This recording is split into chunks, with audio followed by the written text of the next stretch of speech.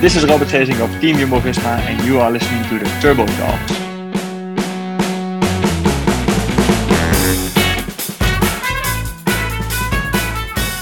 Hello listeners and welcome back to a new season of the Turbo Talks podcast by Garmin. I am Rob Pauw, I am your host, and as in all Turbo Talks episodes, I will be joined by an awesome guest who will tell us all about a hot topic in the world of cycling and endurance sports. And today's topic is definitely on point for this time of year. With wet and cold winter weather in the Northern Hemisphere, we know many of you are working up a sweat and building that fitness in an indoor setting. So, time to discuss what the ideal home training setup actually looks like. And who can tell us better than the man who regularly makes us jealous with all his awesome photos of his own amazing setup. Time to find out more about the ideal pain cave and the training secrets of Jumbo-Visma's own Robert Gezing. Welcome Robert, welcome on the Turbo Talks, how are you? Thank you, thanks so much. I'm actually quite okay. Been a hard time with a lot of training work and almost ready to start racing again. So actually feeling good and ready to get going.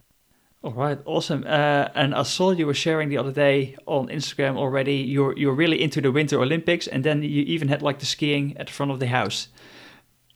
Yeah, well, we live in Andorra, and across the valley from where we live, there's a pretty large skiing area. I guess 200 plus kilometers, Gran Valira it's called. And I don't ski at all, so I don't know nothing about skiing. But my kids are really excited about skiing, so they started this year actually in a race club and doing their first races. And and now slowly I'm learning a lot about skiing. So they just finished European. I think it's under 20 or something championships across the. So I was just watching that after training. So it's there's a lot of things going on here.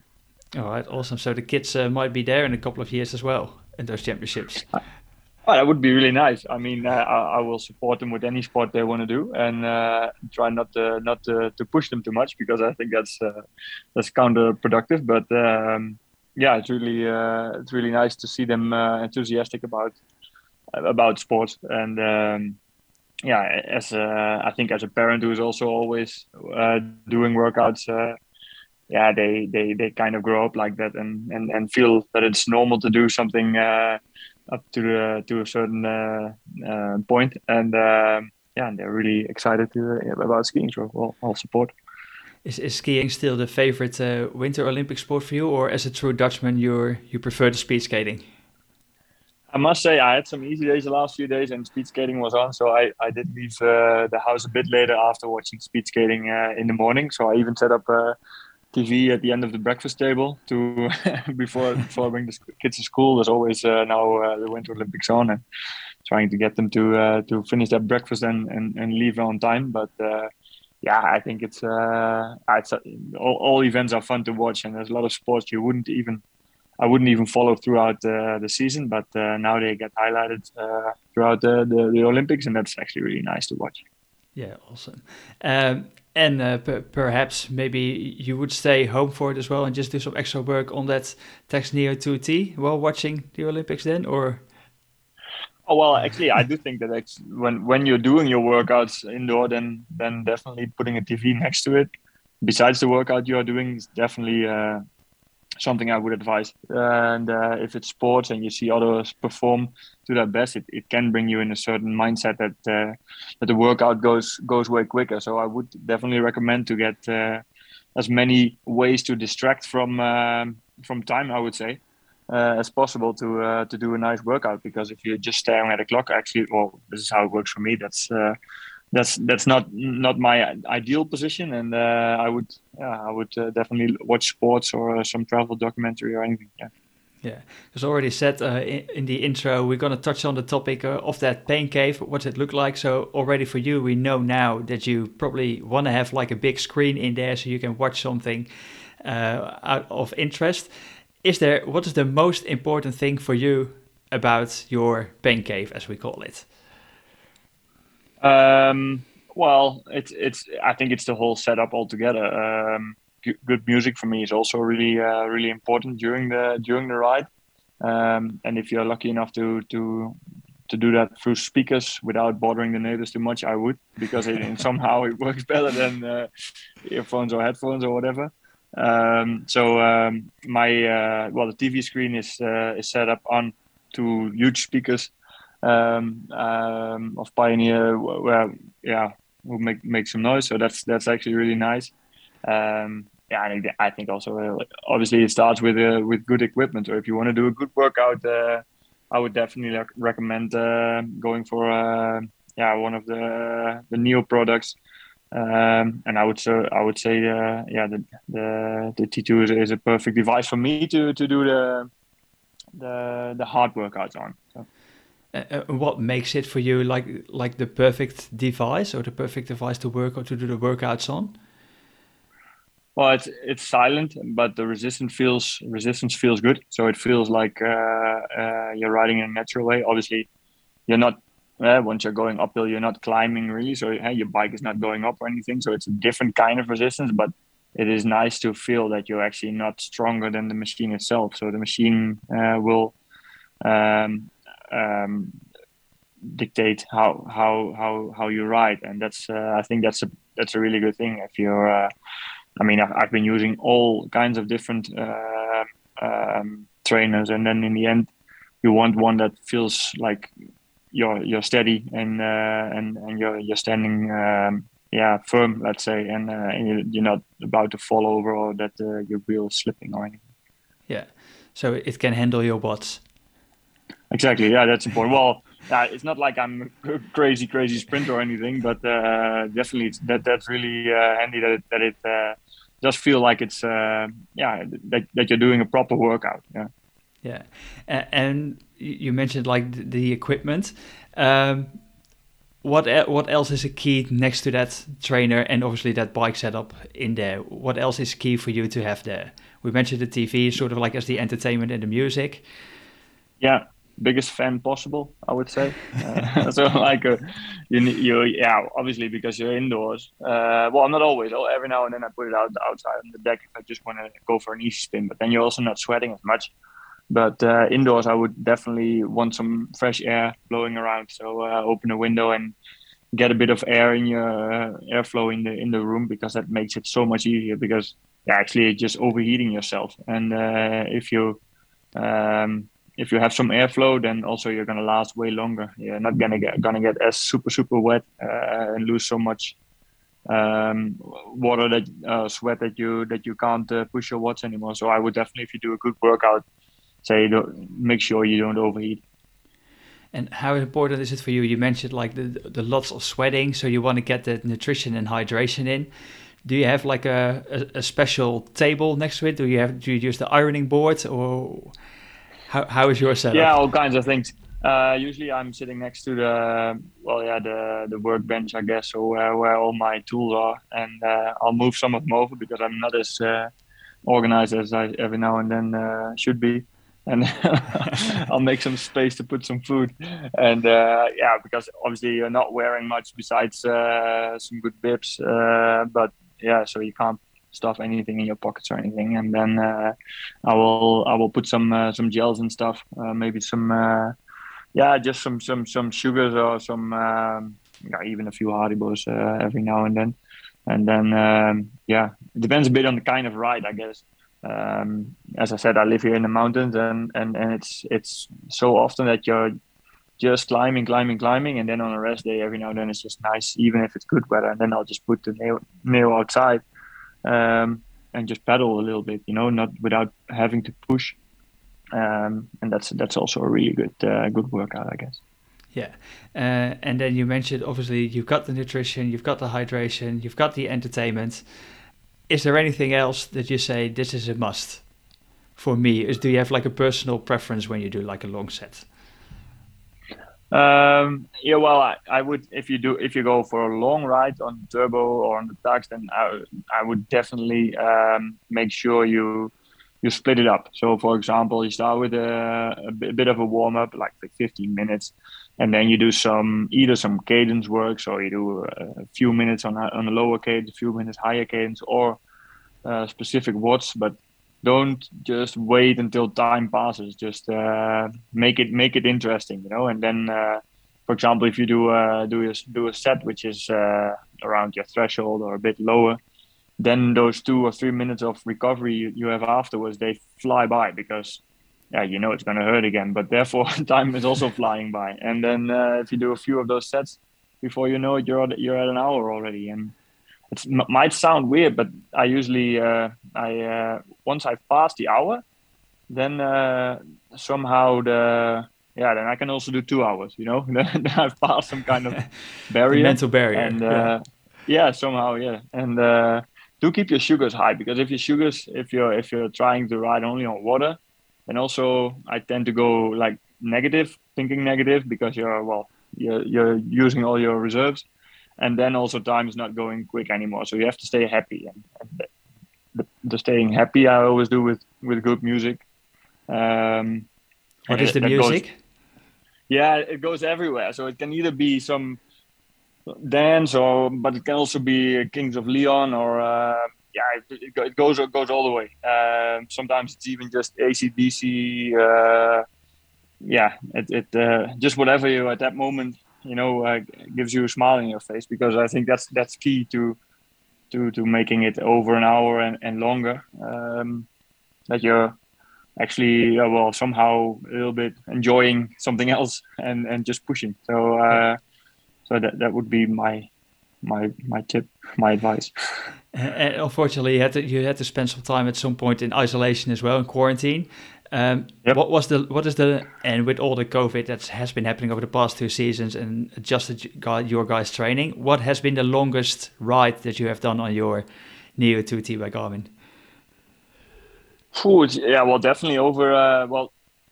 Often I'm connected to Zwift, and then 200 kilometers I've passed a few times. I think 250 even. So that should be around 6 hours plus I've done. Yeah, wow. But I also, I must say, to be honest, I do like 2 hours, and then I put on some dry bips and I stop. Well, yeah, it was isolation, so I was at home anyway. So I stopped for a coffee with the family, and then I went back up, and I had all day, so it didn't really matter. And but it was more also to find a goal, I guess, because when the pandemic just started here, they didn't even let us out the house. So we're just sitting here for a month plus, I think almost 2 months. And then also you need a certain goal in during the day, besides a reason not to be in sweatpants all day, I guess. So it wasn't like that then. And did you develop like a favorite set as well, or did your trainer give you like a specific set that became your favorite? But they really, and that's also I think how we came out of this whole lockdown pandemic really good. I mean, we had a really high level that year in the tour as a team, and in general actually. They did really focus on training, as we say, black and white. So either go real fast or go real slow, but keep those high watts in as well, because if you're always pushing, let's say around 70% of what you can do, 60-70%, then you get pretty slow, and you do slow. You're not slow, but you have to be able, especially in modern cycling, to push those really high watts for about 5-6 minutes to survive that first group, and to be there after the first climb, also towards the second, the third, and the fourth climb. And so those high watts are really important to keep on doing. That's also the sets I just meant. You could just be a minute at your 120% of your threshold, or those kind of things, and that's those are not the most pleasant rides to do. But I think if you want to improve, of course you have to keep on moving your boundaries in a certain direction. So that's how we got through through those months as well. It wasn't just pedaling and sitting. also just high intensity, low intensity stuff. Yeah. Yeah, I remember one of our previous episodes we had Chris Juhl Jensen on, and he had developed like the JJ special, and he just tried to accumulate as much time as possible above 500 watts in a session. So Yeah, yeah, that could be one, as long as it's yeah. I mean, that's probably a way of doing the same thing and calling it your own workout. Yeah. yeah. So who is your trainer? Mathieu Heijboer. Okay, and how, I'm curious, sort of like you obviously developed as a rider from maybe like a GC rider, took on like a different role throughout your career. Has your training evolved with that? Did you start training in a different way? Well, yeah, I switched from Louis de la Haye, my previous trainer, to Mathieu about around the time that I also changed a little bit my role in the team. And obviously, every trainer has its own. Although Mathieu has most of his, he was really well almost trained by Louis. He helped him a lot with his development as a coach. But every trainer has his own approach. Is what I wanted to say. And I think I did start to train more around that black and white, as I just explained. But I think it was also necessary at a certain point because as you get older, when I was really, really young and I could always just go training, go to a race, and I would be at my best. And now I'm getting a bit older, obviously. This will be my 16th year as a pro, and 35. And I do notice that I need a bit more, maybe racing, but also, it's not like every training straight away 1 week later puts the bar higher, gets your level up as easy. So that therefore I think it's also really necessary to every now and then push yourself real hard in training. Yeah, so you sort of like had to adjust a little bit for that, maybe change the specificity of your efforts that you were doing in training as well for that. Yeah. I think in general, what you could say is that we do throughout the whole year already more all-out work or really high power work, and before it would have been more that I did a lot of base miles, and then towards the big goal started making the ride shorter, but putting that intensity up, and we changed now a little bit, and we try to maintain the same level throughout the whole season, I would say. Yeah. But it's interesting here. I mean, we're living here in a little country, but a lot of pros call it home, and obviously also ride a lot with other riders than from other teams. And then it's interesting to see, the difference between ways of training and the ways other coaches work. The other day I went with Mike Woods, and it was a 7-hour ride in the end, and he did all workouts throughout his different efforts throughout his 7-hour training, and that's, for example, something would never happen in our team or with my coach. The high intensity stuff are usually short training rides, and the long training rides are the ones where we just keep it easy, I would say, or slower, and work on the other part of the fitness, I would say. So that's interesting. How some things work for some riders and some don't. Yeah. And talking about like working on your fitness, and let's go a little bit back to that pain cave. Is there any other work besides the bike that you're doing in terms of like gym work or mobility or? Well, it's not like I'm the most muscular man, so it's not really a lot of gym. Also, we always try to stay keep the body weight low, I guess. But there's a lot of core stability and those kind of things, activation before rides, and I think that's a really good advice towards people who train a lot on indoor training as well, because it can become a bit static if you're just sitting there and just pushing the watts. So to start, especially before a day where you do high power, low power stuff, with some activation, so some squats and some stretching as well, to get the muscles ready to get going, and not jump on straight out of bed, jump on the erg and start to push the watts. So I think it's good to to start with some activation, and that's also what we do on the normal days where you train outside and do high watts, a bit of activation. So does that mean sort of like in your pain cave, there's also room for a mat on the floor which you can do those exercises on? Exactly. Yeah, gym balls, some elastic bands, and those kind of things. And it's not that I'm on the mat for an hour straight, but it could be just a 15-20 minute warm up with some your stomach, your back muscles, some stretches, and every now and then, you feel that you have tension, for example, on certain muscles, and that again, if you do those stretches, you feel like, well, actually, I should plan another visit to the physio this week, or because there's some maintenance needed, and those kind of little workouts give you good insight on how the body is doing. So make that a part of your daily routine. Yeah, I would say so, definitely. Especially if you're aiming for GC results, or when time trialing is part of your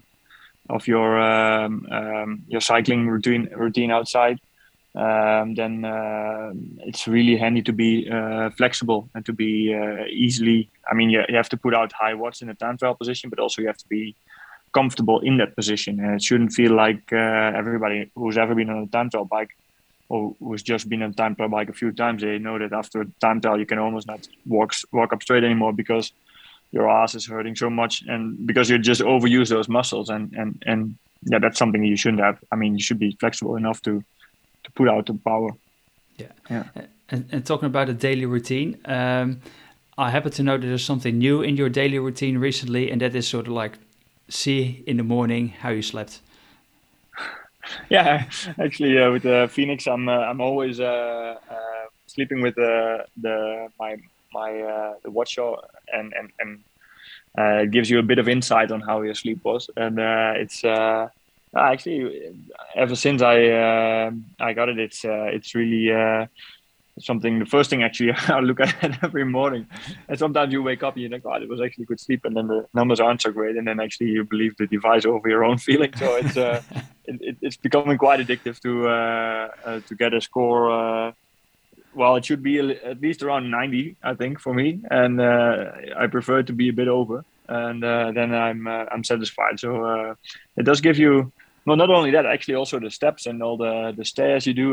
Definitely the first months I just had the Phoenix watch, and I was just always focused on 2 more stairs today, and then I'm at least at my at my level, and that's also a big change in cycling, I must say. That now these days you see all cyclists, and also in our team, becoming multi-sport athletes, I would say. And when I started 17, 18 years ago, no way we were walking more than we needed, which was really bad, because in the end you need a bit of walking to get your bone density okay. And so if I look at Wout van Aert, Primož Roglič, and as well in my training schedule, every now and then it says go for a little morning run, or so those kind of things. Well, I wouldn't be running, but walking, hiking, or those kind of things, much more. And I think it's a great way to not become such a mono athlete who can only do everything in one way. And you need some more muscles. So, for example, every now and then people do fall off their bikes, and if you have a bit more resistance towards injury, that's not a bad thing. Yeah.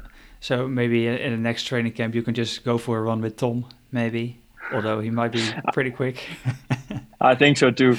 Well, I once broke my right femur, and there's a big metal pin inside the leg. So therefore, running, I don't think I'm not really enthusiastic about it anymore. But at some point, I would, and definitely in the next career, I would, as we started the podcast, all the skiing I see, I definitely want to try and do skimo, or I don't know, ski mountaineering, whatever it's gonna be. Yeah. I don't know yet, but definitely I'm gonna enjoy these mountains all year round. Yeah.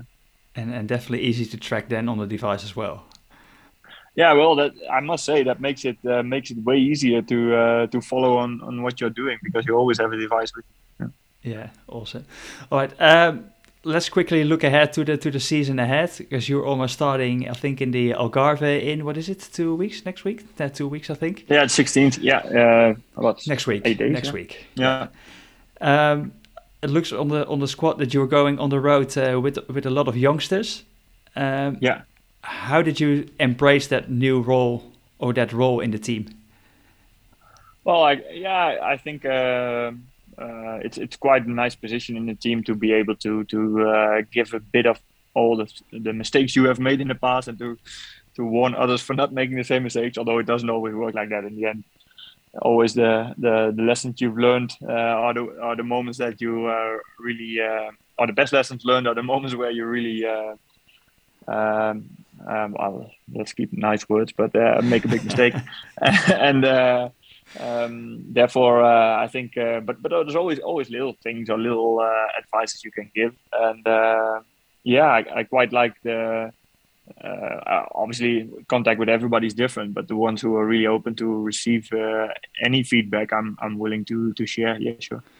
What is the best feedback that you ever got yourself and that you're now passing on? Do you have an example?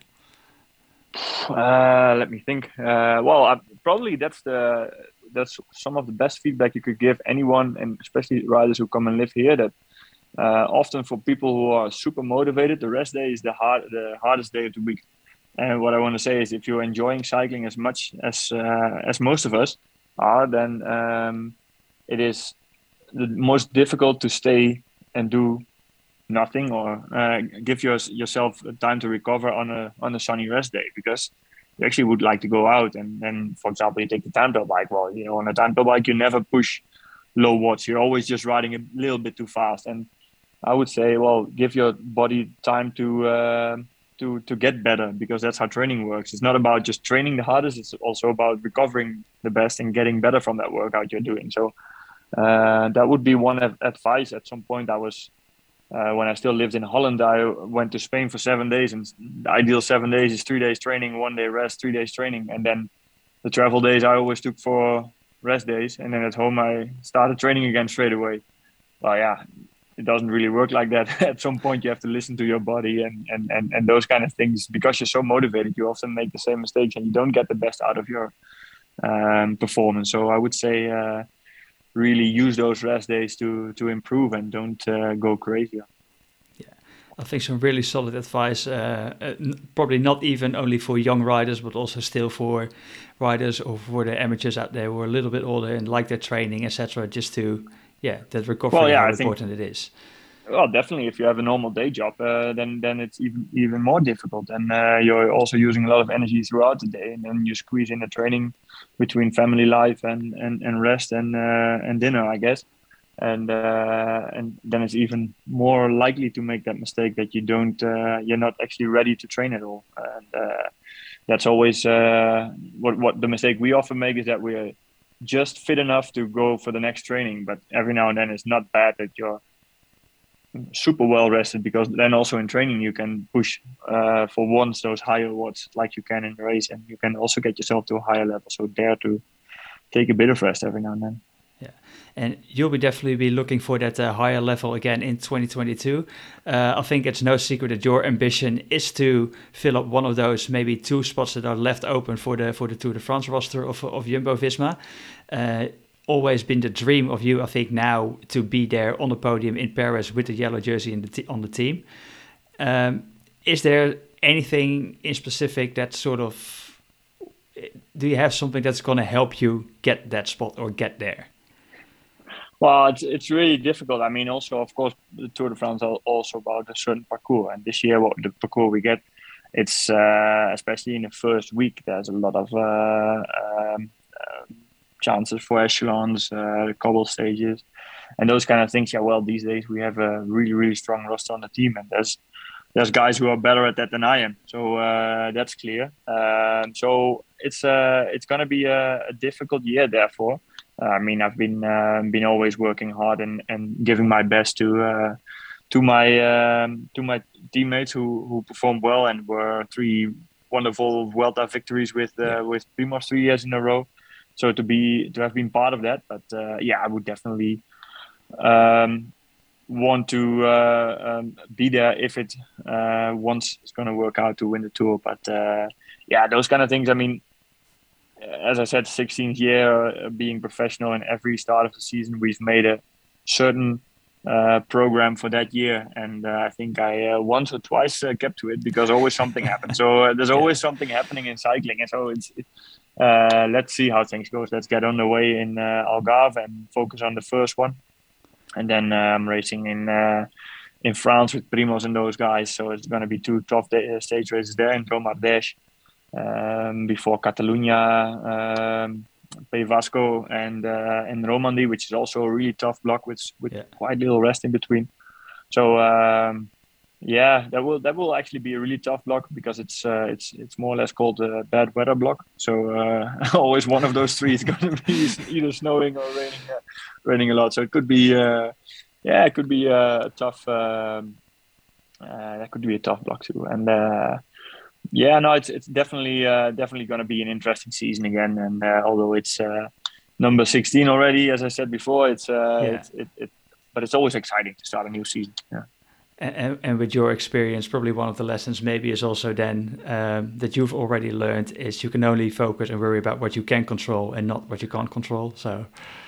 Yeah, exactly. I mean, and that's a really good point. And that's actually also one of the lessons they said in the beginning. Yeah, worry about the things you can control. Yeah, that's sounds super easy, but it is. I mean, especially if you're in a Grand Tour and it's excitement and interviews and TV and people along everywhere, then, well, just worry about the things you can change and not the things that are going to go the way they are anyways. Or even more if you're in a Giro and organization is one big chaos, and stay focused, stay calm, and save your energy for the things you can control.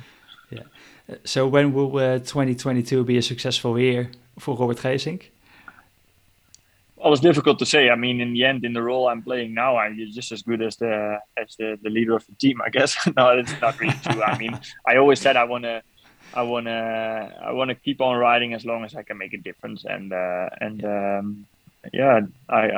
hope to be up there again with the best guys, and really focusing obviously on the Vuelta where I'm going anyway. So it's that could be really a really nice goal to go for a 4th Vuelta victory with Primoz. But as I said before, there's so much can happen and so many things can change. There were seasons where there were the nicest results in my personal results or nice victories or whatever. And then I wasn't even satisfied. And now looking back, I would say, well, actually, that was a pretty good season. So it's just from where you look at it, I guess. So let's see. Let's get the show on the road at first in Algarve. And also good memories there. It was my first ever really good result between the pros while I still was still an amateur. So it's already... that's one thing with all the young guys that every now and then I really start to feel old because I'm always telling these old stories from 15 years ago. I was like, oh, I should stop doing that. But I know more of the sports directors by now than the riders in the peloton because they're all ex-pros. But I'm still seeing a really passionate and really enthusiastic and fully energetic Robert Geesink on the other side of the line here. So yeah, definitely. Yeah, I have little kids, so they keep me young. All right. Well, we're gonna let you go then. Maybe you can join them a little bit, or at least watch them ski. Maybe even later today, or play in the snow. Robert, I want to thank you so much for your time, and thanks for sharing everyone about your pain cave and those indoor training secrets. I'm my pleasure. Definitely sure we have some very jealous listeners who every now and then look at your Instagram and like, oh, I wish my setup was like that. With that text DO2T by Garmin, but awesome to have you on. Thanks. Thank you so much. All right. Good luck in the 2022 season. And for everyone who has been listening, as always, thanks for tuning in. And don't forget to hit that like button, subscribe, and leave a rating and review on iTunes. And hit those 5 stars on Spotify. And furthermore, in 2022, just like Robert does in his career, never stop cycling. This was Rob Bouw with Robert Geesink of Jumbo-Visma. Stay tuned for the next Turbo Talks.